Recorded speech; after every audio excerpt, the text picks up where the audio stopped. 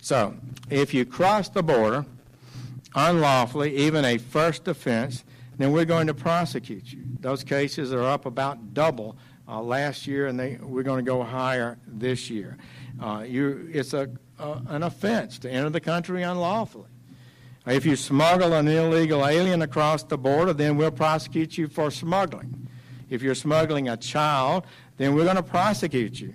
And that child will be separated from you, probably, as required by law. If you don't want your child to be separated, then don't bring him across the border illegally. It's not our fault.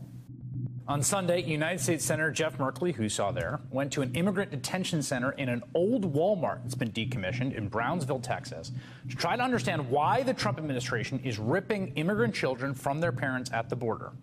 And here is what happened. Yes, hello there. Yes, this is U.S. Senator Jeff Merkley. And I'm here at the Casa de Padres facility for the children. My team called last week to arrange for me to be able to come and visit this facility. Can you please give me a tour of it? A tour? Can I talk to the supervisor who is here? Because maybe they can explain to me. Well, maybe, yes. You can get in contact. I can give you the number, but you guys cannot come in. I don't really want the number because we called last week. I want to actually talk to supervisors. Right now, if there's no information, you guys cannot come in. Whatever individual's in charge would be great to come and share and talk with me. Well, I was seeking to get into three different places. One is a processing center run by DHS, the Department of Homeland Security, and I was given permission to do that. The second was a respite center run by the Catholic Church, and I received permission for that. This third place is after DHS hands the children over to the Department of Health and Human Services, and it's run by the Office of Refugee Relocation. And so this was, technically we reached out to that office to get into this facility, and they said no. And that facility, that is the blacked out windows. That's an old Walmart with blacked out windows that has children, both who come unaccompanied and also children who've been taken away from their parents who are then housed in that facility. Is that correct? That's my understanding. I wasn't able to get precise answers, but those who work with refugees there said that is the case, that there are roughly 1,000 children inside behind those doors and without adults. I think a materialist approach to things is very, very consistent with my experience in Christian social justice. I feel like the deeper I get into anarchist practice, the deeper my faith is getting at the same time. I would hope that, securing means of life for all would be something all people of faith would say, oh yes, that's at the basis of what we can believe. Those who are most marginalized know the most about the true, the good, and the beautiful. To me, it's less that I think building class solidarity is a bad thing, as much as it seems like if you don't attend to things like anti-Black racism, that's always going to get in the way of building class solidarity, actually. And when you go back, you find that a lot of revolutionary grassroots participatory movements, the precursors to what you could call the barrio assemblies and these grassroots neighborhood organizations, a lot of these were sponsored by the church. What does it mean to say that the Christian tradition is internally contradictory and there are antagonisms there and you're always being faithful to some aspects and betraying other aspects? Welcome to the Magnificast, a podcast about Christianity and leftist politics. I'm Dean Detloff. I'm a PhD student at the Institute for Christian Studies in Toronto. And I'm Matt Bernico. I teach media studies at Greenville University in Greenville, Illinois. What you just heard in the beginning here was a couple of clips, one from Jeff Sessions about a zero-tolerance policy about immigration and children, and the other was a viral video from Congressman Jeff Merkley, who was visiting one of the detention centers for children in Texas. So, as you've undoubtedly heard in the last couple of weeks, a number of sort of troubling stories surrounding these issues have bubbled up again in the news cycle. The undocumented people subject to the immigration policies of the U.S. and the brutalization by ICE that keeps coming out in the news, they've been forcibly sort of separated from their children. So awaiting a legal process, these kids have been incarcerated in these makeshift detention centers along the U.S.-Mexico border. And I guess especially kind of horrifying and gross is the center that Congressman Merkley was reporting from was based in an abandoned Walmart. So if you look at the video, it's like the sliding glass doors are there and everything, but they're all like blacked out, and it's just sort of like a big empty Walmart parking lot. Right. It's also the case too, we should add, that these detention centers and like these types of things aren't exactly new. There's another news report that came out that like a handful of like viral images that were related to them happened under the Obama administration. And that's true. We should be mad about that. But it also is especially gross because the current administration is just doubling down on those policies. In response to these tragedies, there have been mostly just been like upset in social media and a general feeling of like anger and hopelessness. I don't know what you all have seen, but a lot of people just kind of like mad about it in a sort of general way. You know, you can do things like call your representative or tweet about it, but both seem to do about the same amount of good. Nothing seems to be changing too fast about a bunch of children locked up. In one like particularly provoking tweet, however, one journalist named David Swanson says this: "There are white Christians who are okay with forcibly separating migrant children from their families, who are also enthusiastically preparing for summer mission trips to these same children's countries. The levels of cognitive dissonance and hypocrisy are just astounding." So again, this is like one of those like kind of hopeless tweets, but I think it gets at something that's kind of interesting. Like the cops that are barring Merkley from entering the detention center in the clip from above, Jeff Sessions, and even Donald Trump all perform like a type of Christianity that does not find a conflict in practicing a white supremacy that can't even muster enough empathy for the children of undocumented people. Yeah, so Matt and I were talking a little bit before recording this, and even though we don't know, obviously, what the kind of religious identities of all these people is, it's probable that most of them are Christians, most likely. The cops are probably Christians. The Congressman Merkley is like probably a Christian. The people who are guarding these children are probably Christians. And there's something really sort of especially troubling about that if you are a Christian yourself, or at least there should be something really troubling about that. Like, why is it that Christianity is not just a force that seems kind of impotent in the face of like literally putting a bunch of kids in an abandoned Walmart, but also is something that is complicit in it, like Christians are doing it as Christians. And not to mention the whole sort of issue about most white Christians, especially in the U.S., support Donald Trump even increasingly, like his approval ratings going up. So we saw these stories coming out in the news after last week's episode that we did on Gerard Winstanley. And we plan to do sort of a follow-up on that episode by talking about Thomas Müntzer, who's a German revolutionary Christian from kind of a, this early Reformational period. And it sort of turned out that these events were actually a sort of natural setting to be thinking about radical Christian revolutionaries, especially one like Müntzer, who was murdered by the state for standing up to it, especially murdered by Christian princes for standing up to them. So instead of doing just another history lesson, we thought that maybe we'd try to connect some of what Müntzer was doing with our own historical moment. So kind of like, I guess, an experimental thing to be doing on our podcast. But I don't know, just really, really pulling in this history of radical Christianity that we talk about a lot on the podcast with some current events. And we'll just kind of see what shakes out, I guess.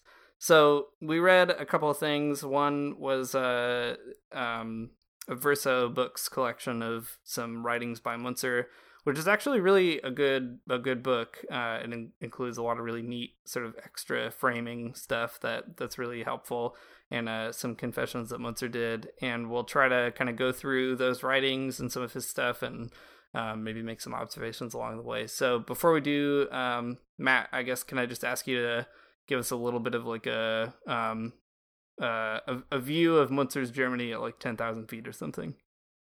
Okay, from 10,000 feet, here's, I guess, a little bit about what's going on. So during this time that Müntzer's writing is what's called the German Peasants' War, or the Great Peasants' War, or the Great Peasants' Revolt. Those are all the three names that Wikipedia gives it. I don't know. They all sound good to me. This revolt was particularly big. Who knows, I guess, what really spurs revolts on, but we can say that there was sort of like a revolutionary moment in the imagination of people, especially in like continental Europe at the moment, coming off of the Reformation and Luther. There might have been some kind of like idea, and that's definitely where Müntzer kind of comes in to the situation for sure. But the revolt itself was kind of a big deal. between like 100,000 and 300,000 armed peasants were slaughtered by the aristocrats of continental Europe. It was a whole big bloody mess. It was actually the biggest popular uprising in Europe before the French Revolution. This is kind of in the period around like 1525 is, I guess, the height of the fighting. So that's the sort of time period that's happening. Luther's in the background. There is large social unrest, and Munzer is kind of capitalizing on this, making and preaching a theology to the peasants that like really definitely does not calm them down any. All of the historians that I think we read kind of in preparation for this were really keen to note that like Munzer wasn't like a social radical and then made his theology afterwards. It kind of was the other way around, that the theology of Munzer was like what supported the revolt. So it's like that the Christian imagination in the peasants that were revolting, and the sort of rhetoric that Munzer used alongside a handful of theological doctrines that were kind of new and cool because of the Reformation. All of these things helped like really urge the peasants to revolt and rebel against the dukes and duchesses and aristocrats of continental Europe. So pretty crazy situation. Yeah, it is super crazy.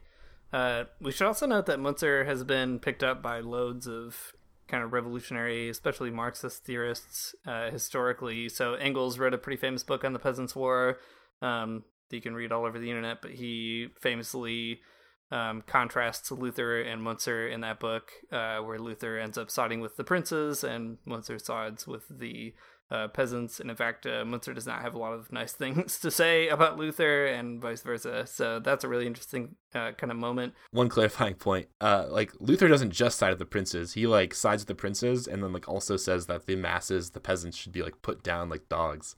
He is not a friendly person to the old peasants. Yeah, he's a bad person. Sorry, Lutherans. And I'm not just saying that because I'm Catholic, because the Catholics weren't doing so great at that point either. So Ernst Bloch, also really famous German guy, critical theory guy. He wrote an entire book about Munzer, about him being a revolutionary theologian.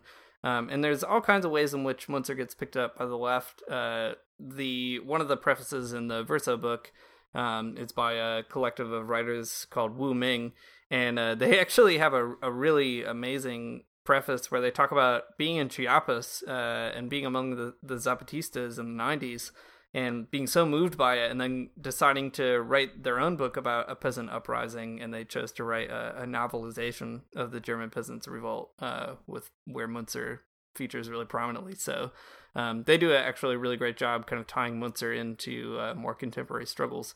But I guess like what really got us excited, or at least felt like an important thing for us to kind of pay attention to as we're reading this stuff, was the critical preaching that Munzer was doing. So there's one specific sermon in this book that's just called the Sermon to the Princes, and that's literally what it is. Like, he gave the sermon in front of a bunch of aristocrats, and throughout it, there's just a lot of really bold indictments of the very people that he's standing in front of, and also the people whose power would eventually have him killed.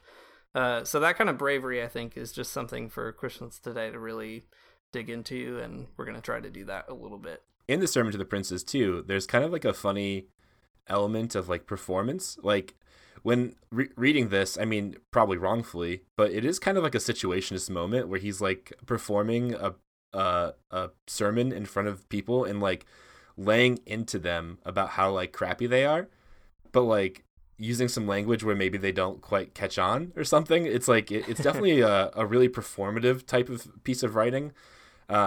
I think it takes a little bit of time to like pick up steam and get really good for us readers, but it's good, I promise.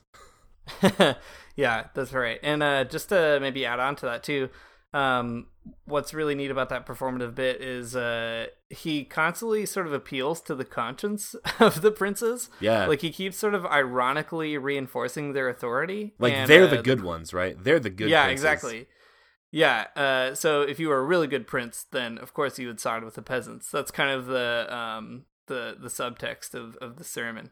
And so he tries to make the princes go against all kinds of other people throughout, which is really funny. But there's no there's no denying that like Munzer isn't just being like opportunist here. Like I can imagine if you were a prince and you were hearing this, you would not you wouldn't see the joke and you wouldn't be convinced by the end.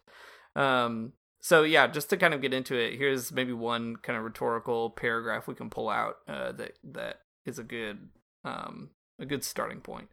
So Munzer preaches, "Since the death of the beloved disciples and the apostles, these scribes have even reenacted the passion.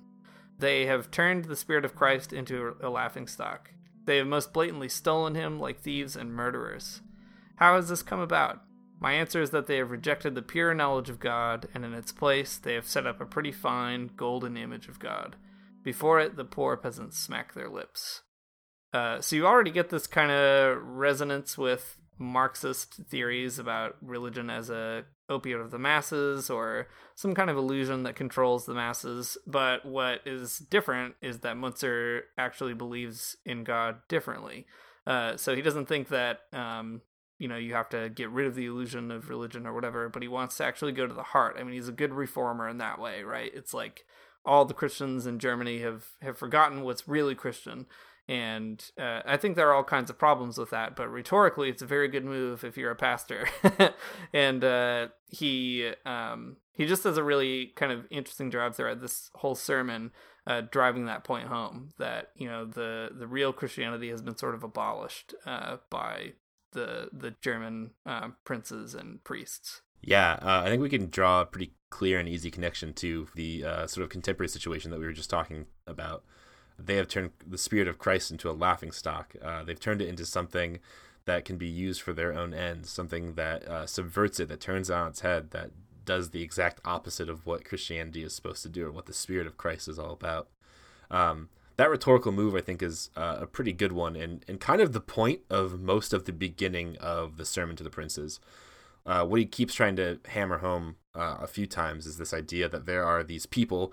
He always calls them the scribes, which is maybe problematic for some other reasons, but the scribes are sort of like the placeholder for the people who are in power who have done this bad thing with the gospel. I mean, that type of hypocrisy is not far from this conversation, as we've already kind of established. Right. Yeah, and I think that it's hard because, like, on this podcast before, we've talked about how appealing to a kind of true Christianity is really dangerous because there kind of isn't one. Like, right. There are many Christianities. And I think there's something really dangerous about kind of laying a claim to that in a way. But at the same time, like, there's something forceful and something I think that is reasonably true about saying that if you round up a bunch of kids and like put them in an abandoned Walmart, you've gone pretty far off the beaten path of what Jesus seemed to be trying to get us to do. Like, that seems like a pretty uncontroversial point. Yeah, I mean, I think that you're right. Like, the about the true Christianity thing, that's kind of a dangerous territory. Like, sociologically, like what you're saying, sort of like cultural theory wise, is definitely true, right? People sort of interpret and reinterpret tradition in all kinds of different contexts, but rhetorically, it is so important to establish a true Christianity. Or it's like what politics kind of relies on. Like, a Christian politics, like, rhetorically at least, has to sort of like have that baseline. And it causes problems, I will admit, but it's at least it's a constant mainstay, I think, of the people that we've read in the ways that they talk about religion. Maybe not exactly how they believe it. I think in the case of Munzer, he definitely does believe that he has sort of the true Christianity, because that's that reformational spirit for sure. It's kind of hard because I think that you're right. It's just that, like, rhetorically, this is a very good strategy. Yeah, for sure. And I mean, as troubling as like the history of Christianity or Christianities in the plural might be, if you are a person who goes to church or identifies as a Christian, like, you do want, hopefully, to think that when you say you're following Christ, you are fervently trying to do that, even if you think that there's all kinds of ways that gets packaged and even that we package it ourselves when we try to lay claim to that in a way that's really quite dangerous. But I do think that, at the end, there's no denying that, like, you should be able to invoke the Spirit of Christ to oppose things like, the state trying to forcibly remove people from their loved ones. Like, there's nothing wrong with saying that that's not something that Christ would do, and certainly not something that someone who pretends or says that they follow Christ would be, like, completely okay with, like, signing on the dotted line, which is what everybody who supports Donald Trump does, right? Like, there's something actually true about that. Whether or not you think there's a true Christianity, like, there's something true about saying that if you really think that Jesus is a person who said a lot of things, you wouldn't ever say that he would subscribe to something like that. Well, maybe we can frame it like this. Okay, so so Munzer definitely thinks he's got a true Christianity, right? Like, that's something for sure. Okay, for sure. Us as readers after the fact, we know very well that there's not just one Christianity, but there are, like, some Christianities that are pretty good. Yeah. And this is a good one, at least. The Donald Trump one is definitely an interpretation of a Christian tradition, like the Christian tradition of colonialism and conquest. Like, that is a real Christian tradition, but it sucks. Right. This one at least is good. Exactly. Yeah, I think that's actually the best way of going about it, is that we should be free to sort of judge certain Christianities, and not as a way of just removing them, but or as a way of, like, finding the true one and getting rid of all the other ones, but as a way of saying that some are worth perpetuating, or, like, drawing into your own kind of tradition as you build it, as opposed to other ones which are worth demolishing or abolishing. Yeah, for sure. Well, that was a really great segue that we didn't plan on, but it was good. So no true Christianity, just good Christianity. That's our new brand, actually. Very good Christianity. I like that. Well, okay, moving along in the Sermon to the Princes, a bit more of that performative aspect comes out in what follows. So Munzer says, therefore, in light of these, like, counterfeit or, like, bad Christianities, therefore, you most true and beloved regents, you good princes, learn your knowledge directly from the mouth of God, and do not let yourselves be seduced by your flattering priests and restrained by false patience and indulgence. So here, Munzer's doing that thing where he's like, well, you guys, you princes, you're listening to me, so you must be smart, right? You must not be, like, the dumb, idiot, bad guys. You're probably the good ones. You're the smart ones. So do this thing. He goes on to describe the situation in a kind of very interesting way that the princes probably didn't find as, like, fun and good and flattering. Munzer says, the poor laity and the peasants see it all much more clearly than you do. If other lords or neighbors wanted to persecute you on the account of the gospel, they would be overthrown by their own subjects. This gets at, like, I think the sort of tension in the dialogue, or, like, the rhetoric here that Munzer's employing.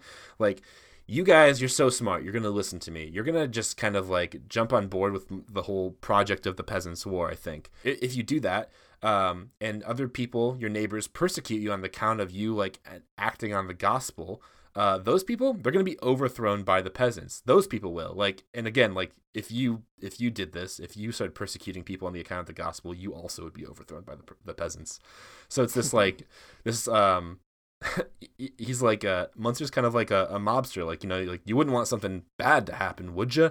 And, well, the only bad things happen to the peasants. But anyways, you get the point. It turns out to, unfortunately, be an empty threat. Kind of like Winstanley's at the end that we talked about last time. Yeah. But it is a rhetorically powerful one, and one that you sort of wish was true, or could imagine being true in an important way. Yeah. I think what's great too about Munzer on this is he's doing this all in a sermon on the Book of Daniel, right? And the kind of thing that you get in that book is a story about this king who needs people to interpret his dreams for him, right? And none of the regular interpreters are doing a very good job, so he's got to go get Daniel, the one who can be trusted, because he actually apparently has a direct line to God, so he knows how to interpret it. And I love that because Munzer is basically setting himself up that way, that like he's the Daniel to the Nebuchadnezzars of Germany. That it's like, hey, you guys are all dreaming about some kind of future, right? Like you've heard some stuff from Luther. You think that maybe you could get out from under the thumb of the clergy. Well, I'm here to like interpret that dream for you, and that dream should end with like peasants deciding what's going on. Yeah, even in the sermon, he goes on to say like, what you guys need is a new Daniel. I think again that's good. It's another one of those like rhetorical moves that he's kind of trying to pull a fast one here on the princes, as it were, in the sense that like you got to listen to me. I'm the smart guy that can like tell you what to do. See, that's what we really need actually, is someone to go to the White House and go to Donald Trump. You'd be like, hey, listen. You got all these faith people around you, you know, they're telling you all this dumb stuff, but I've got the true secret. I've got the direct line. Like, you want the best interpretation, the biggest interpretation. Let me tell you, Kim Jong-un isn't the worst person you're going to negotiate with. Yeah, that's exactly what we need. Someone who could do that. So, is it Kim Kardashian? It's her, right? That's what's going to happen. I don't know. She does have that dragon energy. Yeah. Counts for something. Kind of maybe talking a little bit more about that threat that's behind Munzer's rhetoric here. Another theme that comes through in this document is actually a pretty strong critique of nonviolence throughout. And he is not... he doesn't beat around the bush when it comes to his affirmation of the use of violence. So one thing that's really fascinating is he actually wants to give the rulers a chance to recognize the capacity that they have to do it right, to use the force that they have in sort of the service of this revolutionary vista that he's imagining. So he says, now, should you want to be true rulers, then you must begin government at the roots, as Christ commanded, drive his enemies away from the elect. And the elect for him still are mostly like the peasants, are kind of the people he has in mind, but specifically people who can kind of hear God's call to like share all things in common. We'll get more into that specific desire later on. But I think that's sort of a really interesting thing, that he's appealing to the people with force to kind of join that revolutionary moment. That might sound like a reactionary appeal to governing authorities. But I think actually, like, if you look at the history of revolutionary movements in general, like, getting the armed forces on your side is actually very important. Yeah. And I think that's what Munzer is trying to do here, right? Like, he's not trying to reinscribe their authority, but rather to kind of invite them and give them maybe, like, one last chance to be on the right side of this revolutionary history. Yeah. Side note, we'll get into it a little bit more in a bit, but... the elect, that word means something kind of specific here. I mean, I think theologically there's like a lot of stuff going on with it too, but politically, in this sense, the elect is a reference to like an actual sort of political group that is, I don't know, somehow operative in the Peasants' War, called the League of the Elect. Oh, right. Which is like kind of funny. League of the Elect sounds like a superhero group, like a superhero band, but superhero band made of Democrats. Yeah, that's right. Lutheran Democrats. But anyways, that's what there's like something going on there. Just want to note that. Yeah. Sort of a side note to that side note. Ooh, two sides away from our regular conversation. Oh my gosh. Engels has a lot to say about that. But my favorite thing is that he describes the League of the Elect as a like a political party. In fact, I'll just like read this quick bit from his book on the Peasants' War. He says, the difference was that while Luther confined himself to an expression of the ideas and wishes of a majority of his class, and thereby acquired among it a very cheap popularity, Munzer, on the contrary, went far beyond the immediate ideas and demands of the plebeians and peasants, organizing out of the then existing revolutionary elements a party, which, as far as it stood on the level of his ideas and shared his energy, still represented only a minority of the insurgent masses. So basically, like, Munzer is the first vanguardist, I think, is the subtext here. Sure how it seems to me. I mean, I don't know if that's, like, a good reading, but it's a fun reading. It's a strong reading. Historians get at us. Yeah, I don't know. It's cool, though. Yeah.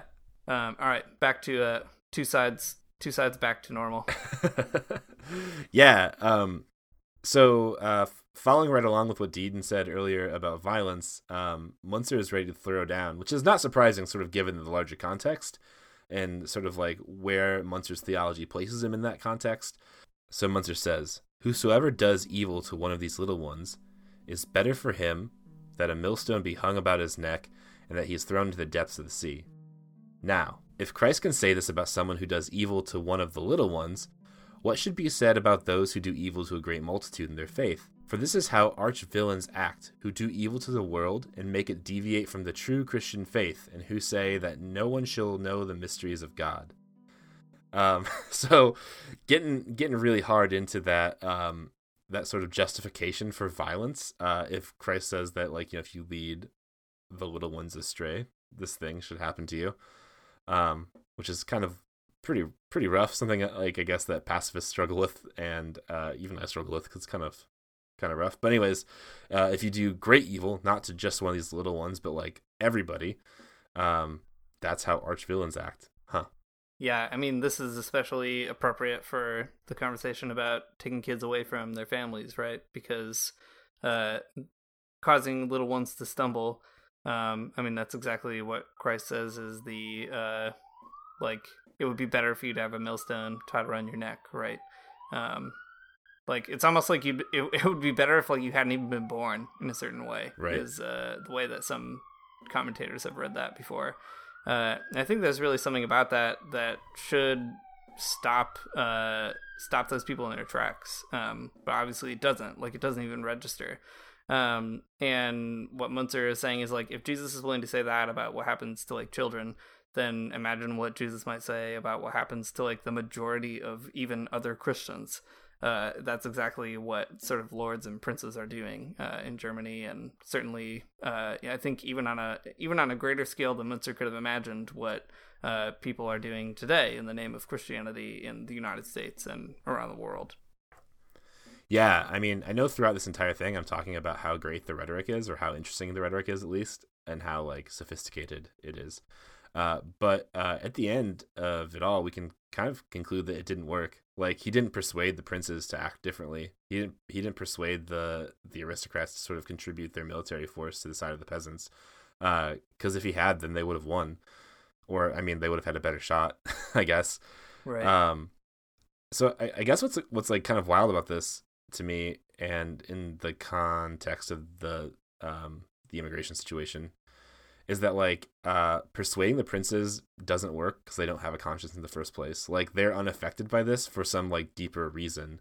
Before we started talking, Dean, you were telling me about the response that the American bishops had to the children, like the forcible separation of children. What was the term they used? It was a good one. Yeah, so Cardinal Tobin in New Jersey, he described the policy as consistent with cardiosclerosis, so like a hardening of the heart in America. Right. I think that's, like, such an apt term, and obviously playing out in both places. The rich and powerful don't really care about, like, what the peasants, like, what the lower class, what the displaced are going through for, you know, reasons. Yeah, I think, too, that helps frame some of the problems with a certain kind of Christian liberalism, which basically appeals to, like, the conscience of other Americans and elected representatives, etc. So the assumption is you could just say, like, don't you see how terrible this is, right? Like, you share a Facebook photo or a Facebook article, and it's like, how can anybody believe this? And you sort of hope that in doing that, like, you'll prick somebody's conscience or their reason to sort of naturally be like, you're right, like, I didn't even know. So it's a problem of ignorance or something like that. But I think, like, we know that that's not really why people think the way that they think, or why they make certain decisions, and it's definitely not why people in power think what they think. So I don't know, like, what I love about Munzer is that he actually tries to kind of make this appeal to conscience, but when it fails, he doesn't just like keep throwing stuff at the wall and hoping it sticks. Like he builds a movement, builds a party, invests in like revolutionary energies, and I think that like that's the kind of thing that American Christians hopefully could sort of start maybe imagining or thinking about. Like I'm not calling for like an all-out peasants' war in the United States, I guess, but you know, like. I don't know, go, like, do something else. Like, don't write another letter to your representative, but, like, show up at, like, a union meeting or something, you know? Like, that's where the energy actually exists. Yeah, I think so. I think it's a really, get organized is always a good message at the bottom of our podcast here. This is kind of, like, out of left field, but it does remind me of this thing that Gilles Deleuze said one time in this one essay. It's called Capitalism, a Very Special Delirium, which is a good title. But Deleuze does this whole thing about how like societies, capitalist societies are like simultaneously rational and irrational. Like they're rational is so insofar as you like kind of accept the like basic terms. But like if you kind of look at it from Deleuze is a special case, but in our case, if you look at it some sort of from like this like Marxist paradigm, you see the sort of irrationality of it all. Like, of course, like Jeff Sessions thinks that there should be a zero tolerance policy because he's like some kind of like strange ideologue who thinks that like borders exist, right? Like it's like this really actually irrational idea. It keeps people from sort of understanding and empathizing with people who are like actually being, I don't know, hurt and killed and displaced by these like policies that they're creating. Yeah, for sure. Well, maybe we should go to sort of the conclusion of this sermon to the princes, which brings out Munzer's full revolutionary energies, revolutionary rhetoric, for better or worse. And then we'll kind of move on a little bit more to the confession side of it. So he ends on this note where he does all these like pretty weird exegetical readings or like exegetical allusions, at least, to different biblical texts, trying to argue that like violence is justified and even called for. Some of that hermeneutical ground is pretty shaky, but it's weird nevertheless. It's weird because he is such a good like reader, I think. Like yeah, throughout the entire sermon, he's got like references and like I think is making some pretty good use of the texts, but there are some places where it's like, well, maybe not. Yeah, and I mean, like, in fairness to him, like, this is pretty common practice, especially in, like, medieval and then in early modern Christian hermeneutics. Like, they don't have the same hang-ups about, like, getting things exactly right that we have today. Mm-hmm. So, whatever. That's just the convention of the time. But I kind of like it as maybe he's sort of ironically realizing Luther's advice to, like, sin boldly. Like, he's just giving, like, the wrong reading on purpose in a way. But anyway, he concludes saying, without a doubt, many untested people will be angered by this booklet, because I say with Christ, with Paul, and with the instruction of the whole divine law, that godless rulers, especially the priests and monks, should be killed. They tell us the Holy Gospel is a heresy, and at the same time, they want to be the best Christians. And I think that, I mean, obviously brings sort of the full force home of Munzer's ideas, but it would be wrong to read Munzer as like frothing at the mouth for violence, I think, at the same time.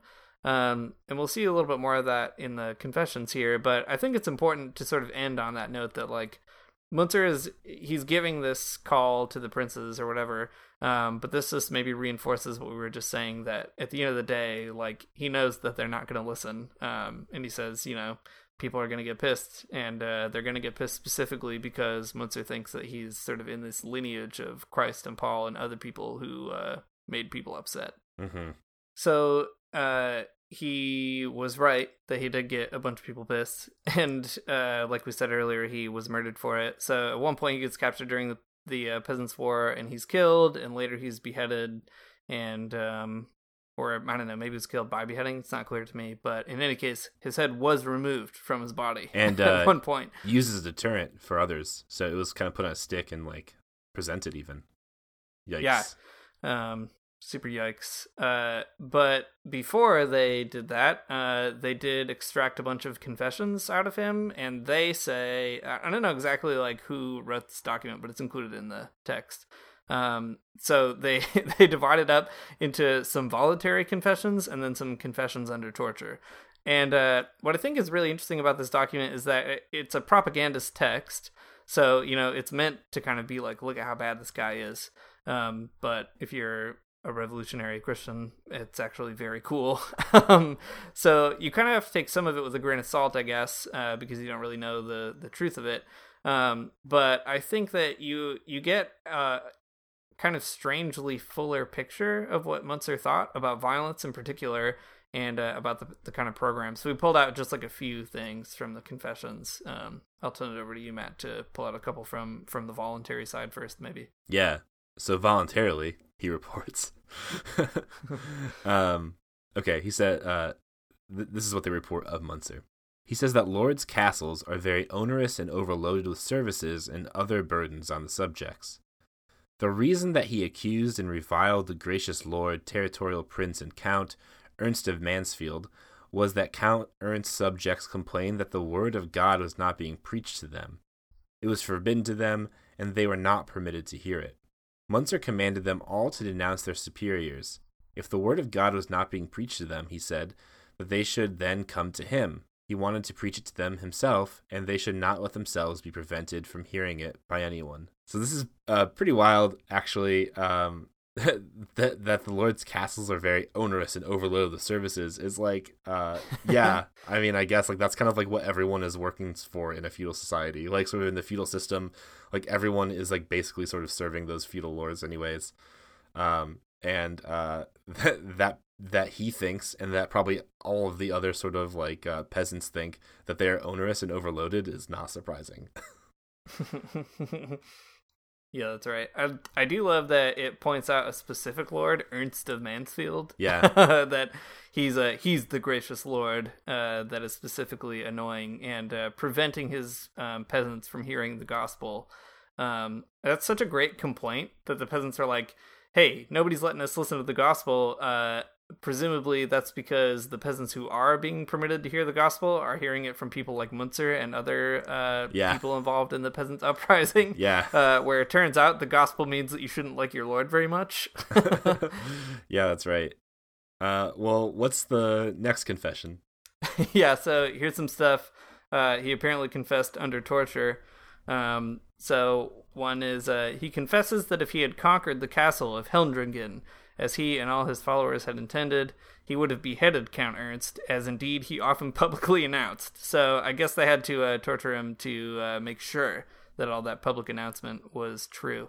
So then it goes on to say, he undertook the rebellion so that the people of Christendom would all be equal, and so that the princes and lords who did not want to support the gospel and who refused to accept the League after being admonished to do so in a friendly way would be banished or executed. And the last one to pull out here is it was their article of belief, the Muntzer and his sort of co-conspirators, and they wanted to establish this principle that all property should be held in common, omnia sunt communia, and should be distributed to each according to his need as the occasion required. Any prince, count, or lord who did not want to do this, after first being warned about it, should be beheaded or hanged. Listen, you don't have to torture me to say that. A lot going on here. A lot going on. I think one thing though that I like is that under torture he actually kind of like qualifies some of these calls for violence. Yeah. Like he doesn't want to go kill all these lords or whatever. It's like, well, listen, here's what we're gonna do. Do you want to do that or not? It's like, I don't want to do that. Okay, then like, sorry, you can't be here. Like, however you want to do it. Like, you can go away, or we can make you go away. Friendly this admonishment. Is what's happening. Yeah, for friendly admonishment. I mean, there's just something about that I find kind of endearing in a way. That it's like, yeah, hey, we're here, so like, you get to choose one last time. What's it gonna be? Yeah, I like that. It's pretty good. It's really nice, a really friendly revolution. Yeah, somewhat friendly. Anyway, yeah, I think it's also fascinating because that kind of rhetoric of violence is really off-putting for a lot of people, especially Christians. Actually, this sort of takes me back to I went to a Mennonite church for a little while, and I remember talking with a bunch of people there, and they were all about Menno Simmons and other Mennonites, and they were like pretty down with property sharing and things like that. They weren't communists, but they were like open to that. But they would always like mention Thomas Müntzer as kind of an embarrassing like moment in the history of Anabaptism. Right. And I was like, what? Why? Like he was extremely cool. But that kind of nonviolence stopped them from, I guess, seeing Müntzer as one of their own. Like he's sort of like an embarrassing child who sort of left the fold or something. Right. But I think like this actually clarifies some of the willingness he has to talk about violence in a way. Yeah. Some of the other confessions are, I mean, I guess to us at least, extremely funny. They're kind of like, they kind of read like really lame, like theological attack ads, like political attack ads. Did you know that Müntzer does not want the holy, most worthy sacrament of communion to be outwardly adored, but only regarded in a spiritual way? However, he says it is a matter for personal judgment. He says that he gave the sacrament to the sick and himself partook in the afternoon after he ate at midday, but also that he took the sacrament at night at every opportunity. He took ordinary bread and wine and consecrated them. Can you believe this guy? Paid for by friends of Count Ernst. Müntzer says that princes should only ride with 8 horses, a count with 4, and a nobleman with 2, and not more. Extremely generous. Like, stop riding so many goddamn horses. How about that?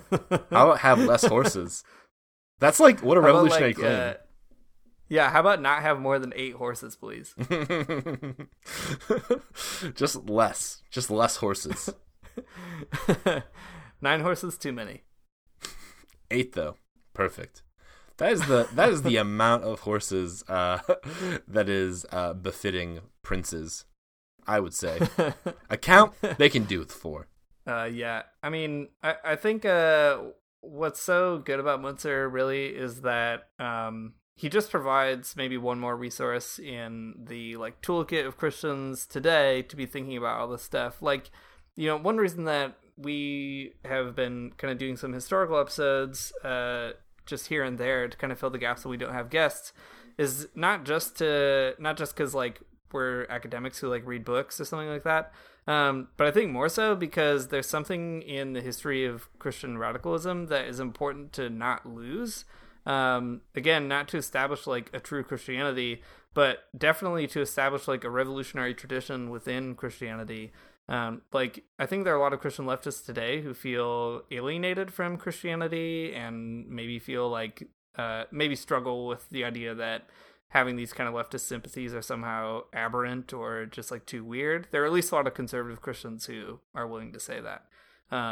But the history of Christianity proves otherwise. And I think it's helpful to kind of like think back on, you know, how Müntzer spoke the truth, not just to power, but like spoke the truth to the masses as well, and tried to like organize them in such a way that they were actually a threat that could deliver, rather than just a threat that could be like made and then like you get arrested for it at the U.S. Capitol and then you like get out of jail and then you like go talk again and get arrested for that and sort of like repeat that cycle forever. Yeah, I agree. I mean, kind of thinking back to that Christians for Socialism thing as like, as so often, like, I think that as leftist Christians feel like as Christians without churches and communists without parties, like, it's great to have sort of a moment or like a regime of people you can kind of recall to think of yourself as like kind of a part of, especially in the United States where we are like really disconnected from one another and like we only kind of exist communally on Twitter. It's just good to kind of like have that history of like a place to think yourself in between of. Yeah, totally. And even more than that, like in the Christians for Socialism organizing group here in Toronto, like we've been reading some of Gustavo Gutierrez lately, and it's nice to read that kind of stuff because like that book is pretty old now, Theology of Liberation, but it still speaks a lot, and it's like comforting to know that there were other Christians who feel this way or feel upset and thought really hard about how to change things.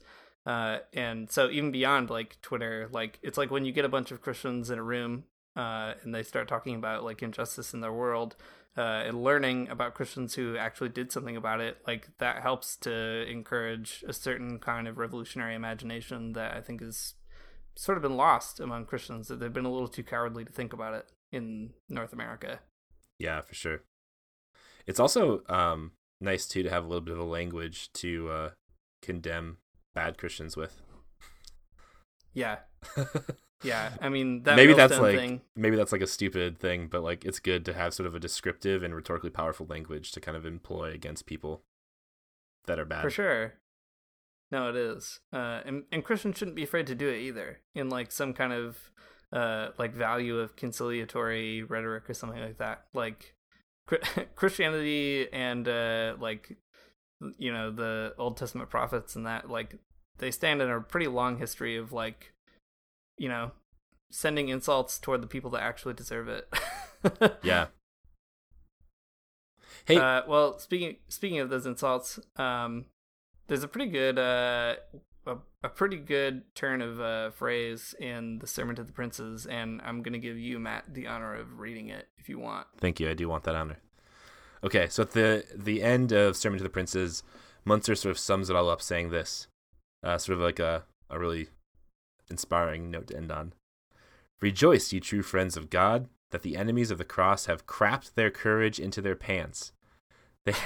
That's what it says. That's actually what it says. So that's in our Radical Christian Recall. Rejoice, you true friends of God, that the enemies of the cross have crapped their courage into their pants. They act righteously, even though they never once dreamed of doing so. Why should we recoil before vacillating, incapable men? Only be bold. He to whom is given all power in heaven and earth, Christ, wants to lead the government. To you, most beloved, may God grant eternal protection. It's a pretty good benediction. It is. A real crappy ending.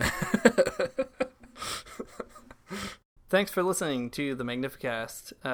It's been fun to kind of think through Muntzer and also challenging to relate it a little bit, but hopefully this sparks a conversation, and it'd be great to hear more. I mean, if people are kind of listening to these podcasts, especially about like Muntzer, Munstanley, and others, and something strikes you, like, tweet it out. Like, it's really good to kind of get those conversations going, I think, on Twitter and Facebook and elsewhere, just trying to build these this imagination together of revolutionary Christianity. So send us your ideas. Also, if you like what you heard, you can support us on Patreon at patreon.com/themagnificast. It's really cool that so many people do. It blows our minds every month that there are people who want to support the labor that goes into making a podcast like this, and it's really, really nice of you. You can also, if you don't have money laying around but you still want to help us out, you can give us a review on iTunes. That is surprisingly more helpful than you'd think. It keeps us sort of in the algorithmic flow, or however you want to put it. But basically it just keeps us on people's radar. So that's really helpful. You can also find us all over the internet. We're on Twitter at the Magnificast. We're on Facebook at the Magnificast. We've got a Facebook group called the Magnificast Basement. Been sharing some stuff about the DPRK there and Christians who live there, so go chat about that, I guess. And let's see, what else? Oh, we're on 2 podcast networks. So we're on Critical Mediations. There's a bunch of other good folks on there, like Revolutionary Left Radio and Season to the Bitch and plenty more. We're also on Theology Corner, where you can find us and a ton of other really fun kind of offbeat Christian podcasts, including our good friend Catherine at Friendly Anarchism, who we just like never tire of supporting. She's super great. If you're not following her on everything social media wise, you should start. I don't think I've said this on the podcast, but Catherine sent us this giant like package full of like Friendly Anarchism pins and glitter, which was fun, and googly eyes. And also she put these like I guess they're like back patches for like our cool punk jackets. And man, if I was 17 and I still had a cool punk jacket, I would be all about this. But for now, it's just gonna kind of sit on my desk and I'm gonna look at it and think, wow, what a cool thing. I might get a cool punk jacket, actually. Yeah. Just to have a place to put this patch. Dang, I need to get some like those little like metal study guys from Hot Topic. That's right. It is extremely good though, and Catherine's super nice. And in addition to all that, like she is way more sort of activist heavy, I think, in her podcast than we are, which is really fun and important work. She was just in Montreal talking to a bunch of anarchists about spirituality, so she's out there doing the dang thing. So help her do it. Anyway, as always, the music in the podcast has been by Amori Armstrong, couple-time guest on the podcast, and the outro is from The Illogical Spoon. Thanks, and we'll see you next week.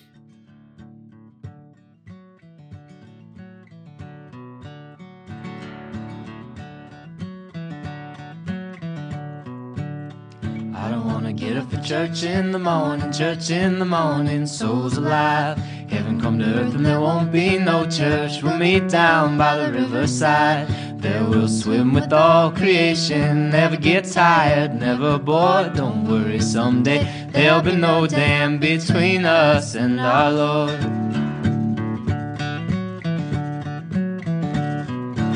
Jackson, keep your hoods up. Keep your hoods up and you stay up late.